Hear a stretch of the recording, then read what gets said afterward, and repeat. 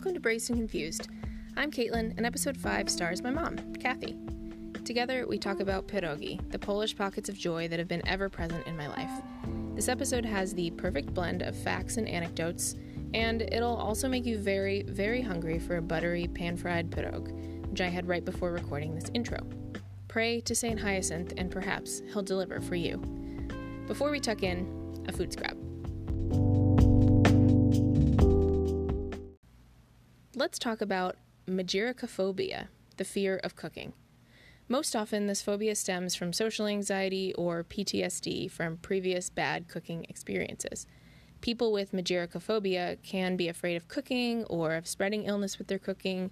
They can be afraid of recipes. They can be afraid of what they know about food or don't know about food.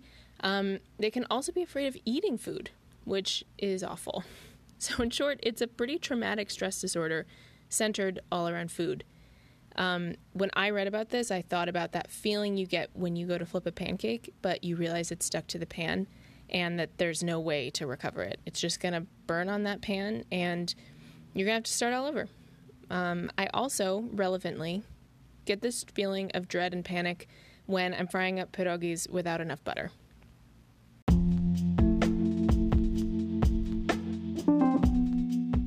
So now, onto pierogis. A highly reputable blog called Grandma's Pierogis says of pierogis, they are food for all, bringing people together for any occasion and catering to any taste. Grandma is right. I've never met someone who didn't like pierogi, or if I have, I've blocked them out of my mind because, they can't be human. Here to present pierogi is an expert in Polishness, my mom, Kathy.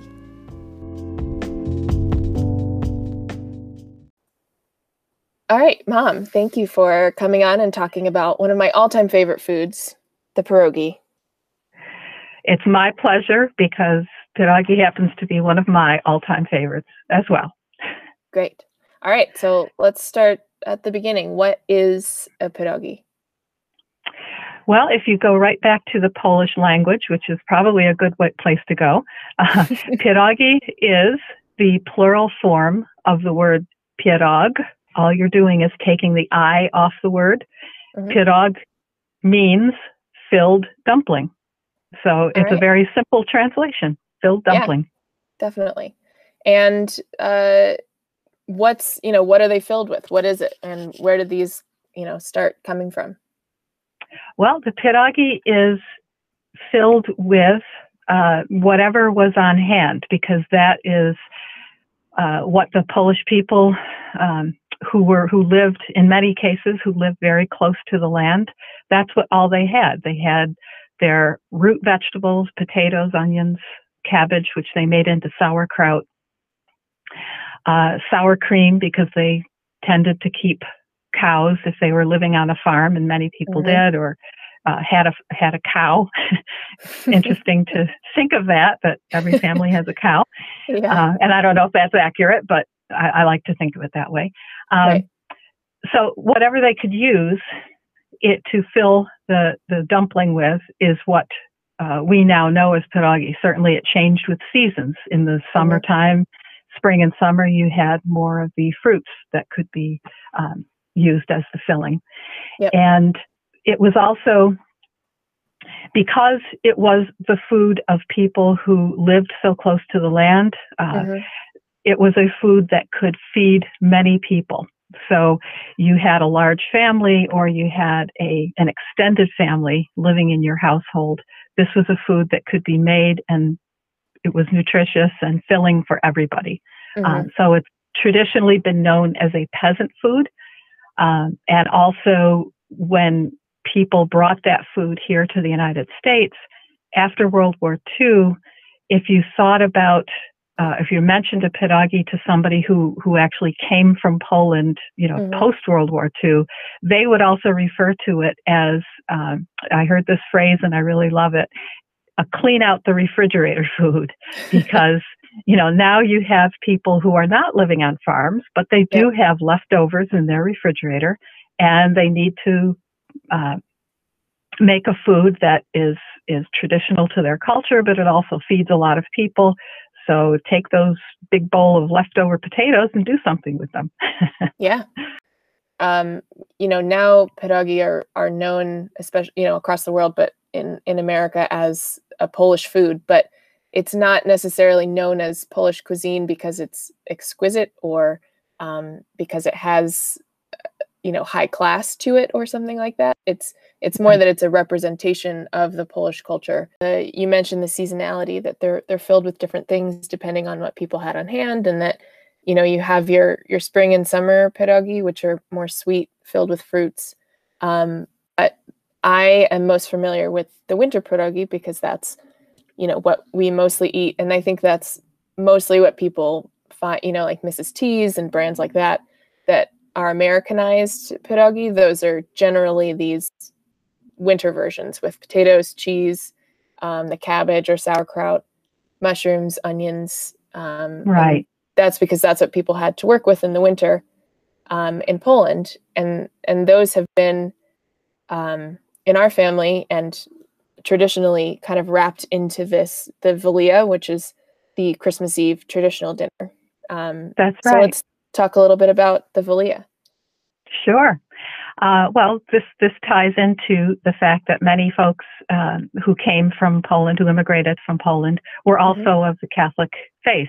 So they brought those Catholic traditions with them.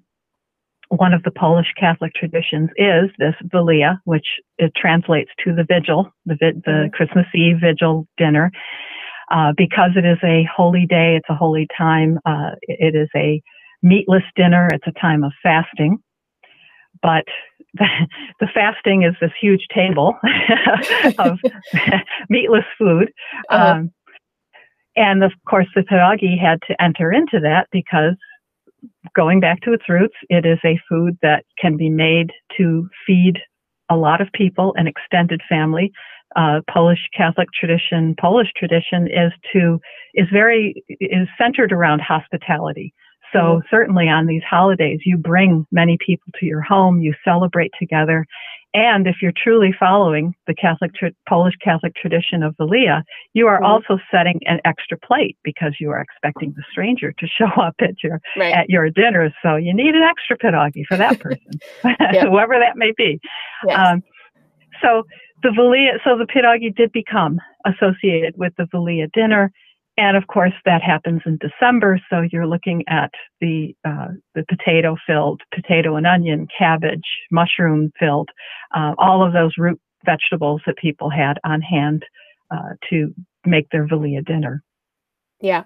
Yeah. And that's, as I was saying, my main association with pierogi, because our family does that every year and has done that every year my whole life. And the same for you. That came from, you and Dad both had that tradition of doing the Velia your whole childhood because it was such an important tradition for Polish American families after World War II. That's right. And that is, when I think of my childhood Velias, it's almost a visceral experience because I see myself sitting there watching my mother and her siblings, who were first generation Polish Americans, and they would be making the pierogi in our kitchen. And I know that they were still corresponding with their cousins who were still living in Poland. My grandmother communicated with her siblings and then passed on those communications to her children, my mother and her siblings. And after World War II, of course, the Polish people went from German rule to communist rule. And so many of their important heritage was being suppressed at the time. And I really, this is my opinion, but I feel that it's my mother and her siblings, they almost felt a duty, a responsibility to carry on the heritage that they felt was being there were so many attempts to wipe it out, that this was so important for them to keep that, keep those candle burning, so to speak. Yeah. So I would be watching them making these wonderful pierogi, and of course, not knowing all of this wonderful history behind it, but just wanting to eat them. And when I did, they tasted wonderful, and that is the taste of pierogi that I remember. But it was so important for them to keep that tradition going and the Valia dinner going. Yeah. Yeah. And we've actually started in the last few years doing a similar, assembly line sort of production on Christmas Eve or the day before, making our own pierogi. But I don't know if we're quite as effective as they are yet, but we'll get there. We'll get there. Okay, so let's talk pierogis throughout history. Basically, yes. Who is sort of the, I don't know necessarily who invented them, but who brought them into Polish culture? Well, if you do look up I did a very shallow search, a Google search of pierogis. I also referenced a few cookbooks, which I have here, Polish cookbooks, one of which was published in 1948. So it was again, in their preface, they say, we're publishing this book as a tribute to our ancestors, to our families who have lost so much, who are still living in Poland. We want to keep those traditions alive here in the United States. So I thought that was kind of interesting to read that preface in a cookbook, of how to make all these wonderful Polish dishes. But in that cookbook, they were saying that there were two possible origins of the pierogi, and you'll see these on quick Google searches as well. One of them is that it came from Marco Polo, who of course lived in the 13th, early 14th centuries, and he traveled to China, and then he traveled through Italy, and then he came to Poland. Well, as he was doing these travels, he was picking up the culinary, I guess, traditions of the different countries, and he brought something like the filled dumpling to Poland. And so if you think about it, China has dumplings. We think of the dumplings. And then in Italy, we have ravioli. Very similar, all filled dumplings. Serve the same purpose. Whatever you have on hand, fill a dumpling, feeds a lot of people. So that's one story. The other story, and I love this one, is about, again, Polish Catholic tradition, Saint Hyacinth, who was a Polish saint. And here's a fun fact. He is the patron saint of pierogi. So what a guy. He's, if you're hungry, pray to Saint Hyacinth. Yes. Every day I pray to him to bring me pierogi. But they say that he lived about the same time, 13th century. And he visited, one of the stories is that he visited this little village of Kościelek in Poland. And the reference is 1238, if you're taking notes. And don't know the exact date, but he was there, and in the village of Kościelek was visited by this huge storm. And before the storm hit, St. Hyacinth said, pray so that your crops, even if they are destroyed, that they will return to you. So the storm came through, wiped out all the crops, the people prayed, and the next day, miraculously, and I guess that was his miracle because he is a saint, the crops all came back. So the pierogi became a sign of their gratitude to him because they took everything from their crops and created pierogi, and every time they served it, it was in his name, in St. Hyacinth's name. He has another little miracle story as well, that when the Tartars invaded Poland, that he sheltered people and he fed them pierogi to keep them alive. So I don't know if either of those stories is true, but that is his legacy in Poland. Great. I love that. That warrants further research, and perhaps when I'm retired, I will further research it. Perfect. So I did a little modern research looking at sort of the use of the word pierogi in the English language and in U.S. literature. There's a great, I think I've referenced this before, there's a great tracker on Google where it'll tell you in the last 200 years, basically the evolution of a word. And so I looked up pierogi, and it basically, one of the first references in the United States, I think there was a tiny spike in the 1860s or something. I don't know why. But then it went back down to zero until about 1910. And then it started to rise steadily. And around the 1970s, it really shot up. And that kind of corresponded with some of the research you were doing. That's right. It was actually the 1928, so it was the year before the actual stock market crash. But there was a Martin House Tavern, Martin, Marton, Martin House Tavern in Cleveland, and that is the first documented sale of a pierogi in the United States. And interestingly enough, and I don't know Andrew Martin's heritage, but during the Depression, he was known to feed those steel workers who were unemployed in the area. He fed them pierogi to sustain them throughout that time. It's great. He's like the modern St. Hyacinth. Exactly. So the other thing I found was that to look at sort of the Americanization of pierogi, which started in probably around 1952, which is when Mrs. T's, which is the brand anybody anywhere can find in their freezer section. Yes. That's when Mrs. T's pierogies started. And it was a company, they started in the Shenandoah Valley in Pennsylvania. And if you believe their website, it says that it started as 5 women, including the mother of the businessman who sort of grew the business, Mrs. T.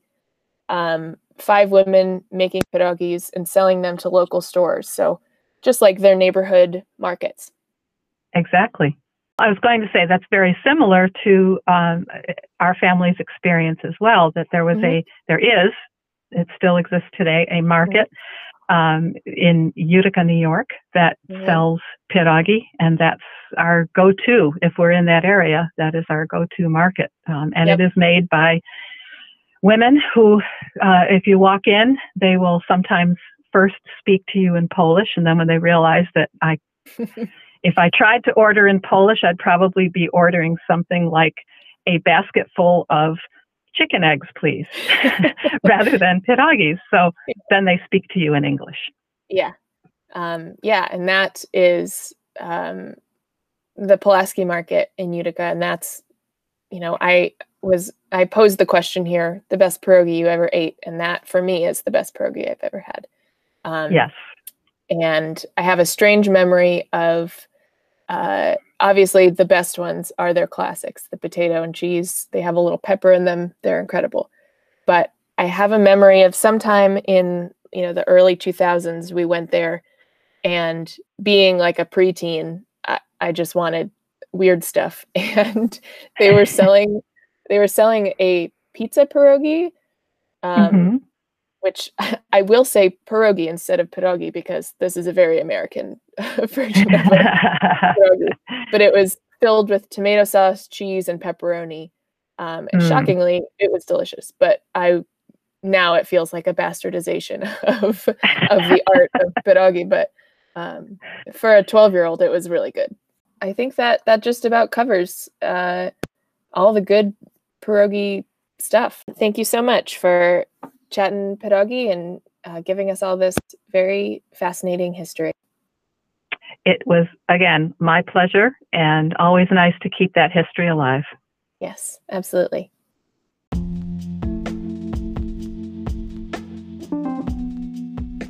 Thank you to my mom for teaching me how to make pierogi. Thank you to St. Hyacinth, the patron saint of pierogi, for having the raddest patronage. And thank you to both of my grandmas, the prolific pierogi makers, Eleanor and Sophia, who helped keep this delicious tradition alive.